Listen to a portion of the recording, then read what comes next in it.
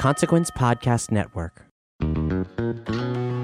Welcome to Track by Track, a longtime article series from Consequence of Sound, the website, now a new reoccurring feature here on the Consequence of Sound podcast. In Track by Track, we explore an album one song at a time with the artist behind it, discussing the song's origins, tales from the recording studio, every story that brought this music to life. In this episode, Consequence of Sound's Ren Graves is speaking to Natalie Prass about her new record, The Future and the Past. But before we get started, let me introduce myself. I'm the Consequence Podcast Network Director, Cap Blackard, the voice you hear every time you tune in to one of our programs. Thanks so much for checking out Consequence of Sound's podcasts. If this is your first time here, welcome. We've got a lot of music to explore, and we do it 3 times a week in this podcast feed with our album review podcasts. And if you're a return listener, well, hopefully you're digging our bite-sized album reviews. And we'd love to hear what you think. Let us know by rating and reviewing this show on iTunes, or rating and reviewing specific episodes on Podchaser. The short shows we put out on this feed are a pretty unusual format, and we'd love to know what you love about them, what you think could improve, or how you listen to them. Reach out to us by leaving a review or hit us up via the Consequence Podcast Network Facebook page. We're an independent music outlet, and it's you fine folks that make it possible for us to keep exploring pop art. So connecting with you about how you experience our content is majorly important to us. Thanks so much for tuning in, and now I'm going to pass the baton off to Ren, speaking with Natalie Prass about her new record, The Future and the Past. This is Track by Track.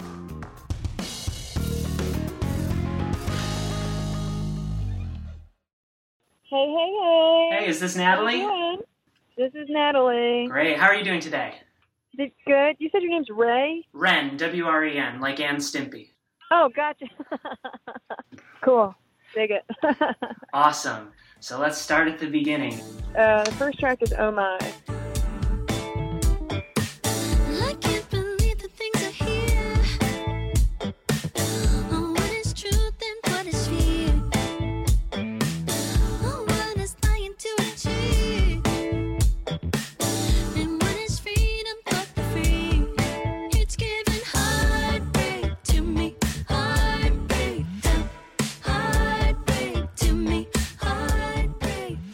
Oh My was actually the very first song we tracked in the studio as well. I thought it was just like a really good icebreaker for the record, since it just kind of hits pretty hard. It's like a good thesis statement for the whole record. The whole story of this record is, I had a record already ready to go, and then I scrapped it. I wanted to try to rewrite the whole thing, but I was also being kind on myself, very picky about songs, and I'm not just going to put something on there just because, you know what I mean? I wanted it to all be good. So, Oh My, just talking about, at the time, I was writing these songs in 2016 or 2017, after the election, so I was pretty raw, feeling just so many emotions, and just, the news was pounding down on, all of us. It was, the news was, a lot to handle, and just feeling like my whole life was, changing, and the country was changing, and the world was changing really quickly. You know what I mean? I can't imagine scrapping a whole record when you spend time and energy and work so hard on it. Can you just take me through that process a little bit? Was it a difficult decision? Did you know instantly when you woke up after the election? I guess I didn't know instant. I mean, I wasn't really thinking about. Okay, maybe I did. What I do, I'm a songwriter, so what I do is to process my feelings is I write, and so I would go to my little rehearsal space. I shared this shitty rehearsal space with metal dudes for a while because my apartment was so small I couldn't fit all my stuff in it. So I would go there, and in the morning time when there's no metal people playing, and lie on the floor and cry and read and then write and then play piano for a little bit and then cry and write all these. I was just writing a bunch of really sad music, and I was just thinking to myself, this is so important. I can't release a neutral record right now. My problems are insignificant to what I'm feeling and what everybody else is feeling. I need to contribute to the conversation. I need to I felt like it was my responsibility to try to put some positive energy into the world and talk about things that were very real and I thought were really important. the only thing that was hard about it was convincing my label that I was with at the time that it was a good idea, because they were not into it at all. It was very tense, extremely tense, and I'm pretty stubborn when it comes to my music, because I know best, and I have people telling me all the time, like, suggestions and whatever, and I have to be respectful of people's suggestions, but at the end of the day, I'm going to do what I want to do. And I already pissed my label off because I wanted to record in Richmond and be at home when I was recording, and they wanted me to be like in LA or New York with somebody that has a big resume or something. And I just didn't think I would make my best work if I was working with a stranger, because I'm already kind of like a anxious person, and it takes me a while to get comfortable around new people, especially in like a artistic, creative environment. I want to make sure I'm really comfortable. Anyway, so there's that. And then on top of it, I wanted to like postpone recordings. We were scheduled to record in December, and I was like, no, I think I need to rewrite this record. Let's record in March. And they weren't happy about that. And then they weren't happy that I wanted to talk about political issues. But I was like, I'm doing it anyway. They thought it was just like a phase. They were like, are you sure this isn't a phase? I'm like, no, I guarantee you that this is not a phase. So I'm really happy I followed through with it, and I'm really happy that it was hard, but it was I felt like it was what I had to do. It made me feel like I love making music. It's my favorite thing in the world, but sometimes I struggle with all that comes with being an artist, and I feel like I should just like work in public service, because like that's all I want to do is help people. That's like what I felt like was my duty at the time. And then the way I was like, well, if I write music that I feel like can help people, because music help, I have to like check myself constantly. I'm always like, well, music helps me every single day, so I'm helping people. Like I can maybe, put some positive energy into the world. Anyway, that's where I was getting at.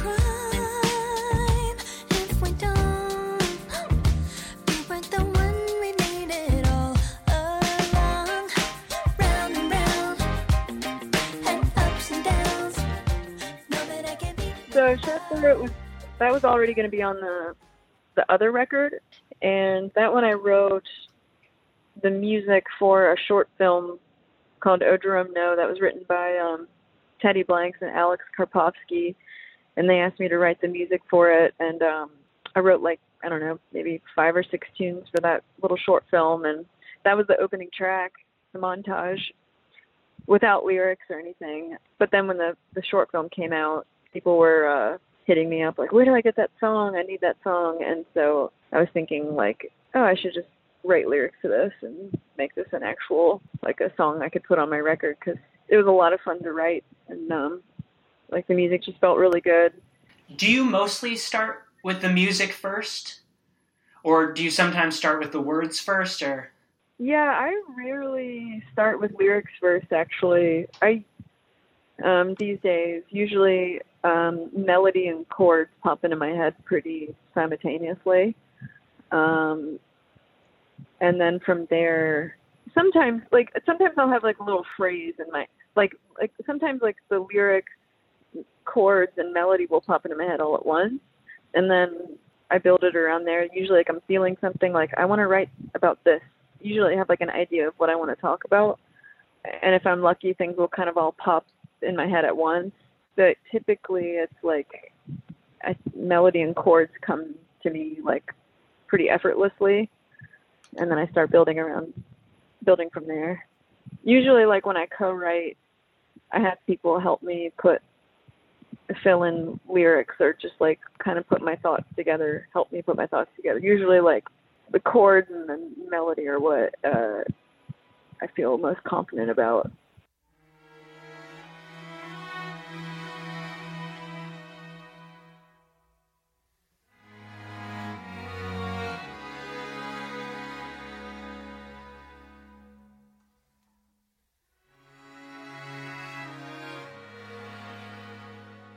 So next up is the interlude. Yeah, it's funny. I didn't intend for that to be split up, but everybody was like, "The Fire should be a single." I'm like, great. And they're like, "But we need to cut off that. We need to split up that intro and make it a separate track." And I was like, "No."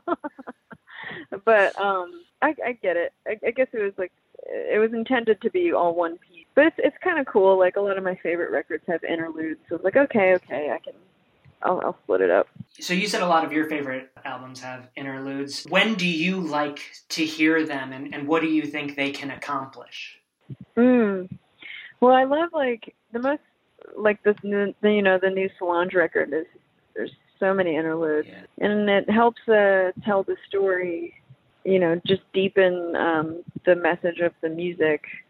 If you choose to use your interludes in that way, and which she did, it just made the music that much more potent when you heard people telling their stories, or and Janet Jackson has so many interludes on her records, and I'm a huge fan of her. So I love like the classic 90s, like the phone call interlude. It's on like so many records. So good. The glints of light, oh, we keep filling up the space between the branches in the sky. Oh, but you and I, we see nothing but the place that leads us directly to the fire. Oh, this is nice. Next up is The Fire. Then when I started, in Nashville with my buddy Mickey Echo. We wrote that a long time ago, and then I couldn't remember how it went. I remembered like bits and phrases from it. So it was kind of fun. Like I just went from like memory, and I just kind of rewrote the whole thing. But there's bits and pieces that line up with the old version of that Mickey Echo and I wrote. But most of it is just like this new version of a song I was just kind of. I'm really bad with like technology, and when like a computer dies, I'm like, well, that died.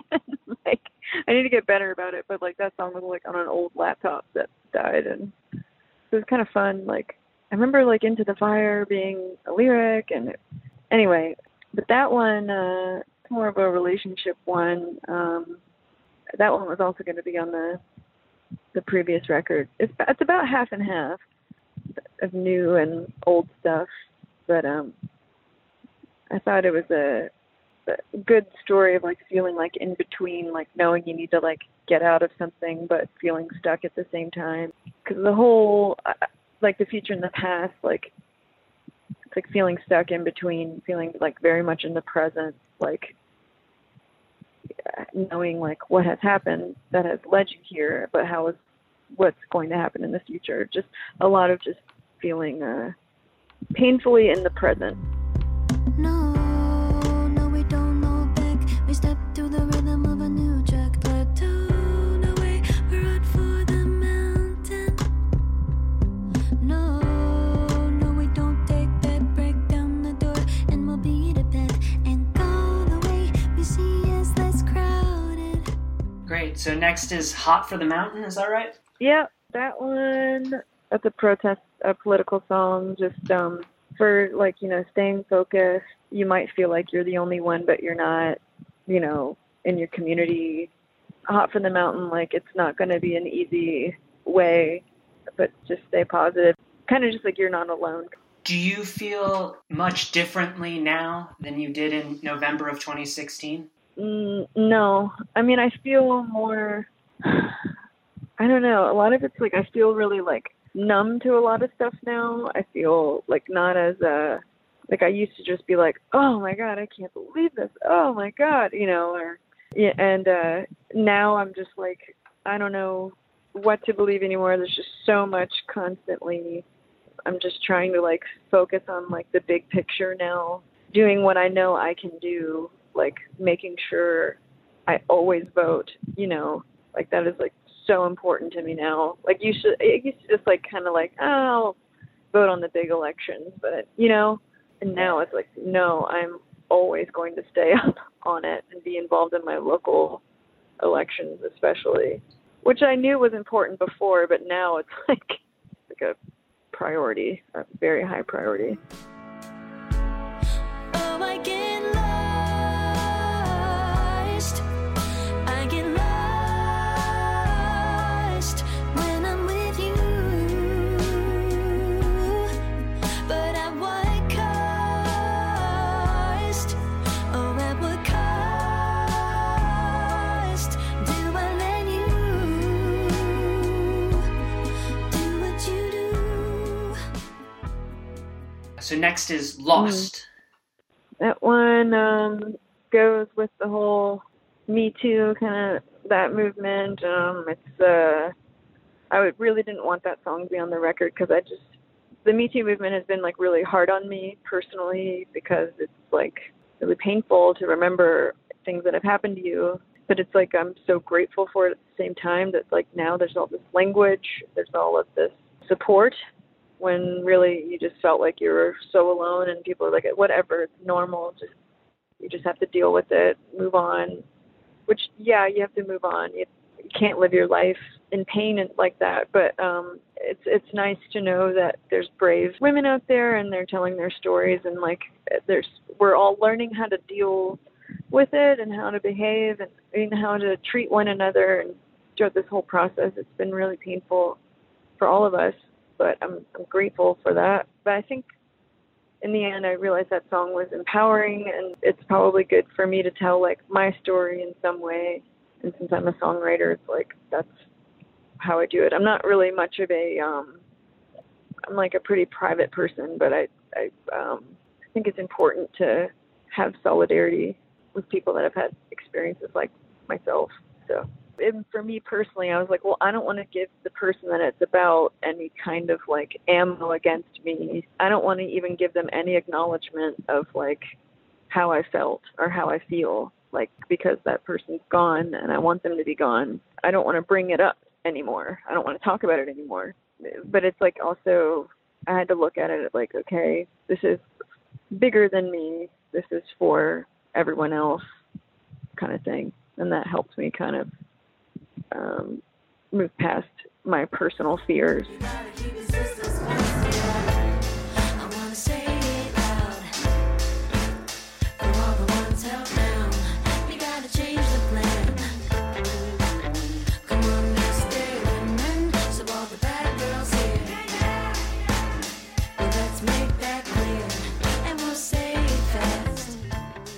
So Sisters. Mm-hmm. That was one of the first ones that I rewrote. Yeah, Matt White and I. Matt's the producer. He's been my buddy for a very long time. He's like a big brother to me, but he lives like a 10-minute walk from my apartment. And I went to Matt's house almost like every day during those couple months, at least every other day. And we spent a lot of time just talking, going out to lunch, sitting in his kitchen, drinking coffee. He has this drum machine, and like he had this beat that he made on his drum machine. And I was like, oh, that's what I'm feeling right now. Let's write to this beat. And it was a very like just a heavy hitting kind of drum beat. And I wanted it to be kind of like this almost like a fight song for how I was feeling. Because I was feeling extremely hopeless at that time. Just being like, no one wants to listen to women. People don't want women leaders. Women cut each other down. Men cut women down. There's so many deep stereotypes. Women are pitted against one another, and there's so many problems. There's so many laws that are still against us, and laws that like keep families down. It's hard to raise a family here, I think, especially for single mothers. And I just wanted to write a song that felt like unifying everybody, and I was like, let's just stay on this like A minor chord. Basically, that song is just like A minor. And I was listening to a lot of gospel music when the election happened because it was like the only music that was like cutting through to me and made me feel any kind of like joyfulness. It made me feel like, okay, I can get through this. Even though I'm not particularly religious, it was just like it was helping me like feel better. So I thought that was really interesting. So I wanted to put some of that feeling into the new music I was writing. It made me want to like take it even further into like this like heavy groove kind of place. My sister lives in Germany, so I'm like very aware of how different her life is than mine as far as like government care and or just healthcare in general and like family care. My sister was like, yeah, if I was living in the United States, I really don't think I could afford to have kids. Maybe I would have one. Would see how it goes. But she has 2 kids now. And her life is, there's no fear of like losing everything. There's no fear of going into debt because of childcare or health bills. She has a lot of like things that she doesn't have to worry about anymore that I think a lot of Americans have to worry about constantly. Like her kids will have their college paid for, stuff like that. And when I think about myself, I'm like, how am I ever going to have a family? You know, realistically, I can barely like take care of myself, financially. So it's like, I wanted to talk about that a little bit, like in the first verse. You feel like just being American, there's a lot of like paycheck to paycheck. And then I want to talk about domestic abuse, and then I want to talk about stereotypes and how the system isn't really, it's not fair for women, because a lot of the times we're just treated, looked at as sexual beings. But I want to talk about like in the choruses, like we just have to like stick with one another, and like we have to realize that like when one woman is like in a leadership role, that's helping all of us. And I know that it's like, I know women are like taught to be pitted against one another, but we have to stick together and help one another. How do we know when the honeymoon is over? Tell me, how do we know when it's gone too far? All dreams that we shared hanging up in the air. Never Too Late. That one was really fun to write. I was having this horrible, the label that I was with before I parted ways with them after this record, they were like, how would you feel about going to LA and writing with some people? And I was like, sure, I'll try it, because I've never done anything like that before. Why not? And it was awful. I had like, really? That was like the worst month of my life. I was like, these people, I'm very compassionate, because I'm just like, all right, they're just trying to get by just like me. And they have to hustle way more than I do, because I live in a very cheap city and they live in LA. So it's like, of course they want to write music that could potentially like make money or something, but that's just not where my interests are. And like, I love pop music. Don't get me wrong. Like I pretty much only listen to pop music, but that word is so broad, and like, I'm very picky about the kind of pop music that I like. And, I also wanted to be me, and I also wanted to be interesting. Anyway, like, I just had a horrible time. I was miserable. It was making me feel like the one thing that I know how to do really well, I don't know how to do. It just made me feel like people were treating me like I didn't know how to write music or something. Because there was like, no, we couldn't agree on anything. Like, no, I'm not. Songwriting, when you're with a stranger anyway, it's weird. In a room, just the 2 of you, or maybe like you and 2 other strangers. That's already strange. So then it's like, now you have to get personal and like try to write something, and then you're like showing like yourself in this very intimate way with strangers, and that's strange. But then it's like people wanting to like change melodies. Like some comments I got were like, well, now it sounds like we're just writing a song. I'm like, well, isn't that what we're doing? But this person wanted to write this like anthemic, like pop ballad. And I'm like, no, where I'm coming from, I felt like I was very misunderstood out there. I didn't feel comfortable.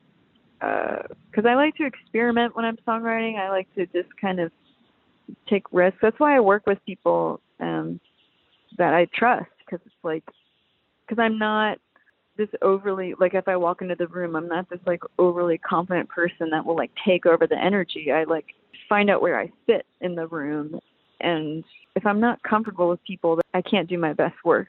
You know what I mean? So anyway, I don't. It was just too LA for me. I'm too much of like a small town person, I think.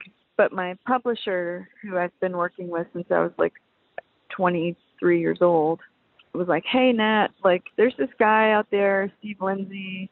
He's like this old LA scene kind of guy. I feel like you might like him," because he knew I was struggling. I was just like, "I want to go home. This sucks." He's like, "You should just try to like write a song with him." I was like, "All right, whatever. I trust you. I'll go out there." And like he's this totally like old LA session dude, used to play with like Toto back in the day kind of vibe. And like he knew exactly where I was coming from, because I'm like super into like the world that he grew up in, and I knew all the people he was talking about, and like he knew where I was coming from musically, and it was just like this bright light in the middle of like, you know, this like terrible experience I was having out there. And so I was just having fun, like relaxing, and like, yeah, let's write this totally like glitzy, shiny Steely Dan kind of song. Like, let's just go for it. And, you know, I think at the time I was just thinking like, it's like never too late to like forgive somebody and just like feel compassion for somebody. That's where I was coming from. And we just kind of ran with that idea and turned it into like this story. But that one was just like super, I just had so much fun writing that song with like these like old, I'm like, of course, like the people that I don't relate to, like the people my age or like younger than me, like writing this, you know, music. Of course I relate to like the 70 and up people. Like that's so me. Like, yeah, when we just wrote that song super fast, like I had the melody already for the song, and like I had like the chorus like too late, like it's like it's too late, or it's never too late, or, and then we just like they helped me like tighten up all the loose ends, but I had like a pretty solid idea of what I wanted to do already, and it was just like a lot of fun, that whole experience. Oh, I can see all of the sweet lights twinkling below me, and it is crazy. Oh, it is crazy, it's crazy. Oh, it is crazy to see a ship go down. Oh, go down. Ship Go Down? Yeah, that was a new one, and that was another one, like Matt had that drum machine, and I just started singing the verse melody, and then we started building the chords off of that verse melody. I always knew, like, of course, like, no place is perfect, and I always knew America had a ton of problems, and like, but I at least felt like we were moving in the right direction, you know. I thought, you know, like there's no way, like there's more people that will not vote for this person, like we're in the clear. And then just like the whole shock of feeling like, whoa, I don't know where I live anymore. I really don't. I thought I was so naive. I did not see that coming. I knew it was like gonna be close, but I didn't know, you know. I thought we were fine. I remember just like looking around, like going out in Richmond, and Richmond's very progressive, but being like, oh, who did they vote for? Who did they vote for? Oh my God. And like this whole like not feeling like I knew where I lived anymore, and just feeling like, are we going downhill? Is this country, like, where are we going? Right now it feels like we're just like sinking further into, we're just like shooting ourselves in the foot. That's probably the darkest one on the record. That's definitely the darkest one on the record. I was trying to make sure I keep things like energized, and but that one, I really love like psychedelic, like kind of like Tropicalia music. So that one, and like the Tropicalia music is super political. That was like a huge political movement. So I was definitely like taking inspiration from how they express their political views, more so than the other songs. Brazilian music like has all of my favorite elements, has like the most beautiful melody and harmony ever. It's groovy. It takes a lot from like jazz world, and like pop, like R&B, and then American blues kind of R&B, and then it also just has like the most potent lyrics, are like really meaningful and thought-provoking and like poetic, and usually are talking about politics in Brazil at the time. And then it's like so easy to listen to. Well, I think it is. I think it's like really interesting, and you always hear something new, but it's also like so beautiful and effortless. And it's just like, how do they do this? They pack so much into a production, and it feels so like timeless and classic to me. It's like really romantic, but then also really groovy. It's just like the best blend of music elements, I think. No words can heal the heart when the heart has been slain.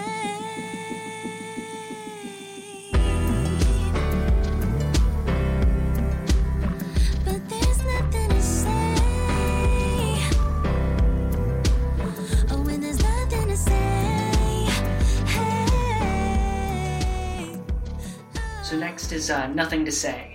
Yeah, that one, that's also an old song. I've had that one for a long time, and I've always wanted to record that one. And then I thought the time was right now, because when we wrote that song back in the day, we were talking about politics, basically just like feeling like the news, there's so many talking heads, and but we're all the same kind of thing. Everybody's the same. And like, there's so much like tragedy happening, but I don't know. That's basically what we were getting at with that song, in a very broad way. But I always loved that song, and it's so simple. I don't know. I think it's telling if like all these years have passed and you still like are like, wow, but that one song is so good still. Like, I feel like I should do something with that one. That's why I brought that one back. That one was funny when we were recording it in the studio, because Matt was like, I don't know what to do with this song. And I was like, I got it. And and then Matt just basically cleaned up the huge mess that I made. Well, like with Devon, like just being, all right, Devon, I need you to like do this and this and this, and then we're going to record this like marble jump bouncing on the floor, and then we're going to sample it, and then and then we're going to have this bell sound, and then and then Matt was like, okay. I get it. I listen to the radio, hold my breath to hear you sing, far away and so long ago, but without you I lose the beat. Far From You. That one's written about Karen Carpenter. It's just like a tribute to her. I've always loved her. I've always like thought she's just like a beautiful soul and kind person, and I just have a lot of love for her, because she's very misunderstood, and people only think about her with how she died, but she's like so much more than that. And she was, from a time in the industry when like women don't play drums and women don't do this. Women are up front and you sing. And the fact is, like, she didn't have a choice. Like, her label and everybody pushed her out from the kit. Like, I think you should be able to do whatever you want to do musically. But like, once she was like pushed out from the kit to be up front, then all like the body shaming started, and then it got to her head, and like she felt like she didn't have any control over like her career and like what she was doing musically. And the one thing she could control was like her diet. Always like in a competition like with her family. Her family favored her brother, kind of thing. I just feel, and you can just hear how kind she is, and how much she just loves singing and gets a joy out of music in her voice. And I just think she's a really beautiful person, so I wanted to write a tribute to her. Ooh, like an ocean, no one can steal this, nobody can take this, yeah, or nobody can, no way, nobody can take this from our hands, and I know what That one, that was just like trying to bring joy into a harsh reality. You have to keep moving and stay energized. And we weren't intending it originally to be such like an upbeat tune. We were thinking it would be a little more subdued, kind of almost like piano, mid-tempo groove kind of thing. But then once we got in the studio, I was like, this isn't what I need right now. I was like, we got to pick this up. And like I had to like go in the live room. That one took a long time for us to like figure out where that song was supposed to sit. But it got there, and I'm pretty proud of how it turned out. That one definitely transformed while we were tracking it. Took a whole new life. But that's what's so fun about creating and putting a production together, because if you have like a pretty solid song, you can kind of mold it to be whatever you want it to be. And I thought it would be a good way to end the record, because you got to end on a high note. The process with recording, it's like everybody would sit in the control room and we would play, these like work tapes of the songs, like just their skeleton. And we would talk, like Matt and I are like way over prepared, overthink a lot of stuff. Like everybody had like the songs already in their center Dropbox of what we were going to record. But then they also got like reference tracks for each song. And like I sent very specific, like, I want you to have this kind of snare sound for this one, blah, blah, blah. Like very specific lists of what we were looking for. But that one, like a couple of them, it was like, let's see how, like, let's go in this direction. And then they would get into the live room and they would just start jamming a little bit, knowing like the chords and just getting a feel for how the song goes. And like I said, Ain't Nobody was supposed to be like in my head and Matt's head, we were like this kind of mid-tempo jam, like a groovy kind of thing. So that's like a taste of like what the song was going to be like at the end. But we decided it'd be a cool way to like attach it onto what the song ended up being. Does that make sense? Yeah. What were your goals for the musicality of the new album?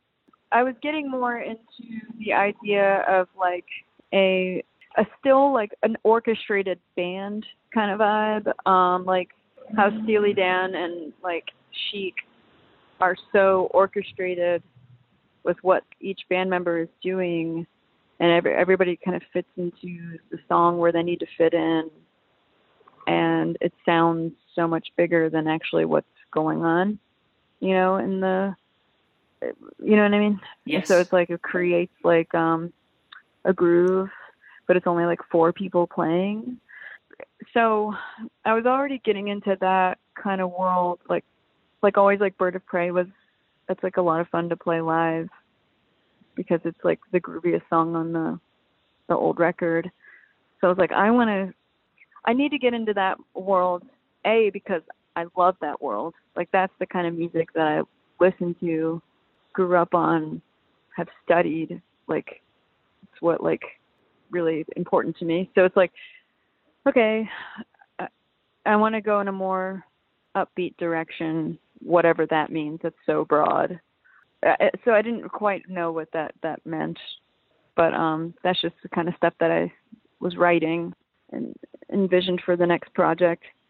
But it's also just like, I'm so experimental as a songwriter and taking risks. I don't believe in like putting yourself in a box. I think that's so boring. I always get a little confused when like, I've always been this way. I mean, I've been writing songs since I was like in 1st grade. So it's like, I always get a little jealous of like writers. I'm like, wow, you can just write the same song over and over again. And you're like totally cool with that. And that's great. And like, and everybody loves it. And like, it's fucking awesome. And but I've just never been that kind of person as an artist. I'm always like changing and evolving. And like, I really love an artist like Beck, where he takes like just so many risks at every turn. I think that's like really exciting.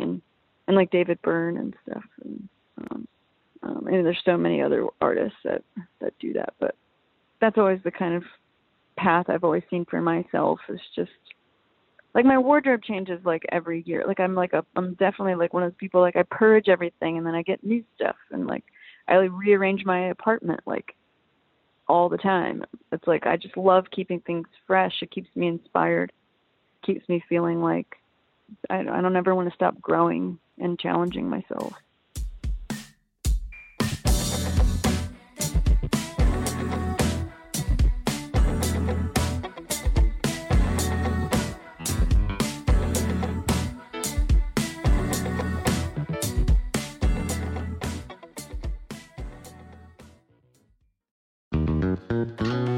Thanks so much for listening to Track by Track. If you enjoyed this episode, please rate and review this series, Consequence of Sound, on iTunes or Podchaser. Or hey, share it with a friend or on social media. It helps make sure we can keep dishing out our music journalism in audio form. You can also follow Consequence of Sound and the Consequence Podcast Network on Facebook, and we've got a whole roster of awesome music, movie, and television podcasts. Head to consequenceofsound.net to explore all of our series.